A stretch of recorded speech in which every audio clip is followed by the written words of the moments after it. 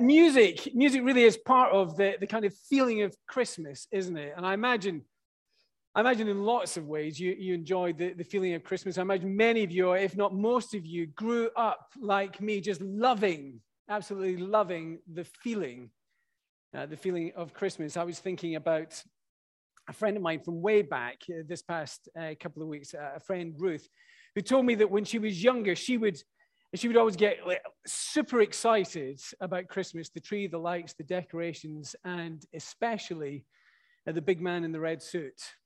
And it seemed that, as she told me, as the years progressed, as she got older, the feeling didn't diminish in any way. If anything, it got more and more intense. She got more excited, much to the frustration of her older sister, Sarah, who eventually one year couldn't put up with it anymore. And she said, "Ruth, for goodness sake, the man in the red suit, it's Dad." She dropped that bombshell, at which point Ruth looked at her and said, "Oh, our dad. It's our dad. Do other people know this?" And every time I think about that, I love Ruth for that. And maybe as you hear it, you'd be somebody who'd say as well, "Oh, look, hold on to that feeling. Hold on to that feeling." And maybe you think that because you've got to the stage in life where you realize, look, the feeling's good, but you've got to the point where you think if you were to look inside the meaning box of Christmas, you see it was kind of empty. And there's not much meaning in it. I mean, red-nosed reindeers and chestnuts roasting by an open fire, they might give a nice kind of feeling at Christmas, but they don't seem to add much meaning, do they? They don't seem to add all that much meaning when you might be beginning to worry that it's Omicron that will really decide who you get to spend Christmas with this year. At times, they don't really seem to add that much meaning into things. Maybe as you're still trying to process some of the news from the other week with that boat that sank in the English Channel. If you can bring yourself even for a moment, and I'm not suggesting you do, to imagine what it must have been like for those poor people as they knew the boat was sinking. Those kind of things don't seem to add much meaning at time when you're faced with those. Or it might be, they don't seem to add much meaning as you think back for yourself, reflect on your own life on the past year, 18 months, maybe some of the things you struggled with. Maybe some of the things you've done that you regret and you can't unpick now, and you wonder how you're going to live with that. At times it doesn't feel like they add much meaning. Christmas with all its fluffy stuff doesn't add much meaning into that. But I don't know if you've noticed the way the real Christmas, it keeps trying to nudge us in the direction of meaning. You hear it in some of those carols that we've had sung for us tonight.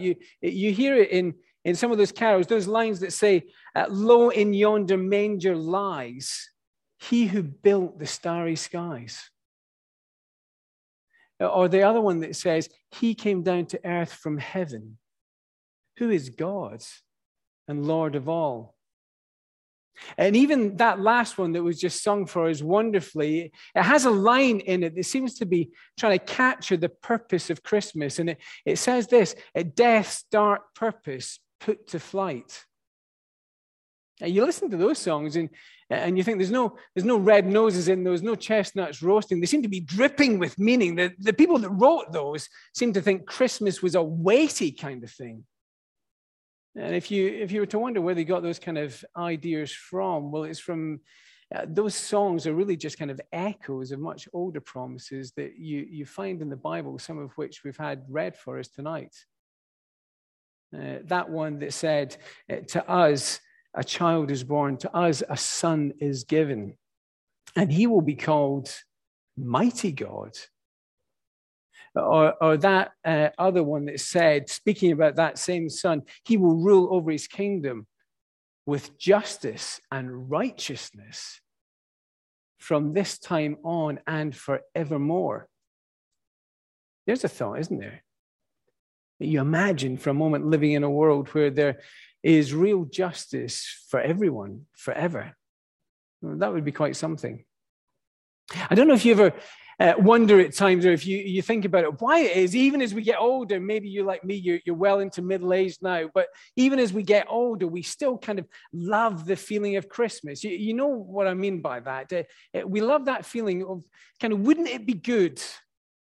Wouldn't it be good if we lived in a world where there really was someone coming from the outside with genuine, generous intentions towards us, and with a gift that could make life happy? So wouldn't it be good to live in a world like that? And you wonder why, even as we get kind of older, we still long for that feeling. We love that feeling. Why is that? And the Bible would say to us, with the kind of meaning behind that feeling is that's the world you were made for. That's the world that you and I were made for. In fact, it would even go a little bit further. It would say to us, that's the world that you and I still actually live in now.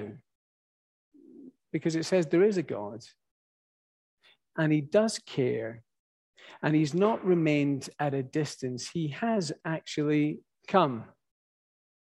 One of the other Bible writers trying to sum up that kind of feeling of Christmas, trying to sum it up in some kind of way, that sense of coming and giving, he puts it this way. It's actually on, if you've got this little handout that we gave you, it's on the other side. If you want to look at it this way, look at it with me. He puts it this way. For you know the grace of our Lord Jesus Christ, that though he was rich, yet for your sake he became poor, so that you through his poverty might become rich. I've just got a couple of minutes now, but let me mention two things that Christmas means in this Christmas reflection. Here's the first thing. Christmas means you can really know what God is like. That's the first thing. That's what Christmas is saying. Christmas is saying to us, look, the one who was in himself God, he took on a human nature. And he was born into the world as one of us, Jesus Christ. Born into the world as one of us. That's what it's saying. He came. And that means from that point onwards, if you want to know what God is like, you don't need to speculate about him. You just need to look at him. This is saying, this isn't just God in a story that someone's imagined. This is God in history for you to look at. See how he relates to people, the rich and the poor, all sorts of people. But it also tells us that right from the get-go, he came and he kind of unsettled all sorts of expectations. You know how it is if you're someone who lives and works in Cambridge, if you're someone who's trying to develop a career here, the way you want your career to work is over the years as it progresses, you'll gain promotions, you'll move up, you'll maybe command an increased salary. That's the way you want things to work. Yeah, but Christmas, the way it's mentioned here, it confronts us with a God who took a pay cut at Christmas.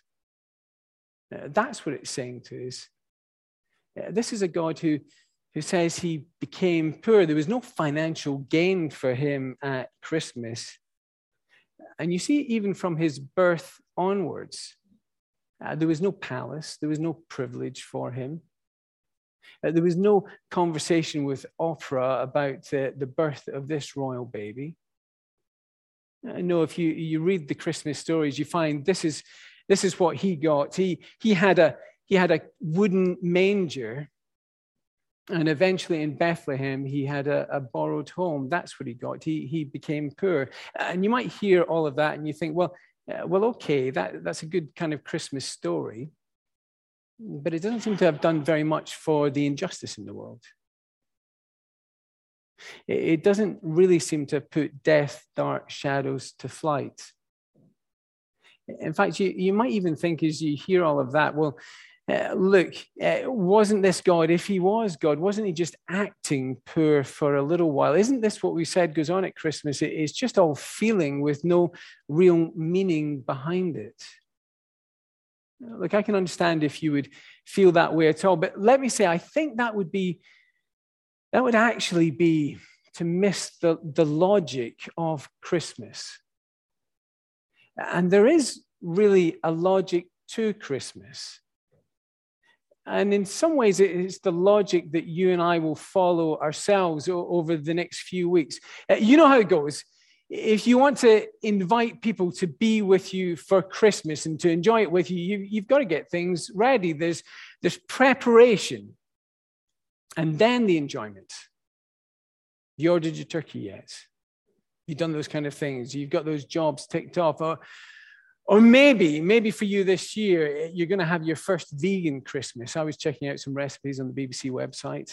I saw a cranberry and lentil Christmas bake. It looked quite good. It got some good reviews. Maybe you're thinking about something like that. But you know the way it works. The next few weeks, as you head towards Christmas, you're going to have to do all sorts of preparations. It's kind of like this. You're going to have to live Christmas for a while. You're going to have to pour yourself into Christmas. In some ways, you will have to spend yourself for Christmas. It's preparation and then enjoyment. And actually, it's the same with God. Let me, for a moment, just try and explain some of the logic of Christmas, as it were. But God being God, if he wanted to just get rid of all the kind of injustice of the world, he could certainly do that. He's got the power. He could enact, if you like, the biggest cancel culture operation that the world has ever seen. He could do that. But then you kind of think to yourself for a while, what exactly would he have to cancel? Maybe your mind will go to some of the things over the past 18 months or so, or 2 years. You think of the stories of during lockdown, even in this country, the stats said that domestic abuse really increased tragically. Maybe you think back to something much smaller, like our kind of mini fuel crisis that we had. Do you remember that? And what we discovered is that people can't even queue together for very long without getting angry and cross with each other. We can't even manage that. Or maybe COP26 is still in your mind. You go to something that's much more global. You think about climate injustice. Wealthy Western countries with their economic advantages disadvantaging poorer countries. And maybe you think about those things and you think, why doesn't God sort out all of that injustice? Why doesn't he just sort of cancel those kind of things? I mean, sometimes you look at the world, don't you, and you think, what is wrong with the world? And it's not a bad question to ask. In fact, it's actually the question that I think it was the Times newspaper. It asked years and years ago. It posed that question to its readers. It just asked, what is the problem with the world? And it invited readers to write in answers to it. And it was G.K. Chesterton, the Catholic thinker and writer, who famously wrote in with this reply. I think it went something like this: Dear sirs, in answer to your question, what is wrong with the world? I am. Sincerely yours, G.K. Chesterton. Just like that. And you kind of know what he's saying, don't you? He's not saying there's not problems out there. Of course, there's huge problems that we must try and fix. We must try and attend to those. But he was saying as well, you don't really need to go that far before you find injustice. You don't even need to leave yourself before you find kind of cruelty and selfishness and greed. And then you begin to think, if God were to cancel all the injustice in the world, he would need to cancel me as well. I would need to be under his judgment forever. But the logic of Christmas says this: God has come into the world to do something about that. In these verses here, it kind of puts it in financial terms. It says, yet he became poor so that you, through his poverty, might become rich. If you like it, it's kind of this way, that wooden manger and that borrowed house, it eventually became a wooden cross and a borrowed tomb. And the one who was God himself was hung up on a cross, and he was cancelled so that others wouldn't need to be. And Jesus, when he died on the cross, he was bearing the penalty for the sin of the whole world, so that when God does come to fix this world up, he will have provided a way so that people, forgiven and changed, can be welcomed into it to enjoy it. Now, Christmas is preparation before the enjoyment, or if you want to put it in the kind of words we've been thinking about, the themes from this verse, Jesus Christ, he came and he lived Christmas. He poured himself into Christmas. He spent himself in the most complete way for Christmas. He made himself poor. And that's why the Bible says, if you want to know what God's like, you look at Jesus, and what you'll discover is grace. That God acts with undeserved kindness towards the world that he's made. Now, Christmas means that you can know what God's like. But perhaps even more importantly than that, and a little bit more briefly, here's the second thing. Christmas means you can actually have what God offers. I don't know what you feel or what you think about when you hear all this kind of talk about Christmas. Maybe you're sitting here tonight and you're kind of sitting here thinking, oh, for heaven's sake. And I can understand that feeling. You've come to enjoy the music. But I'd love just to press on you one more time from what we've read and heard tonight, that the Bible would be saying, look, whatever Christmas is, it really wasn't just for heaven's sake. No, that couldn't have been further from the truth, because this says here, God says, no, it was for your sake. Christmas is personal. Christmas says that God has come in Jesus and made us an offer for your sake. Back in 2004, Robert Howes, he was a lifeguard on the New Zealand coast, and he was off swimming. I think it was a day off. He was off swimming quite far off the coast. I think they were snorkeling. There was two colleagues who were also lifeguards, and his teenage daughter. And they were off snorkeling and swimming when suddenly the report goes that they gave a pod of dolphins. Can you imagine that? A pod of dolphins came and began to circle around them, swimming around them.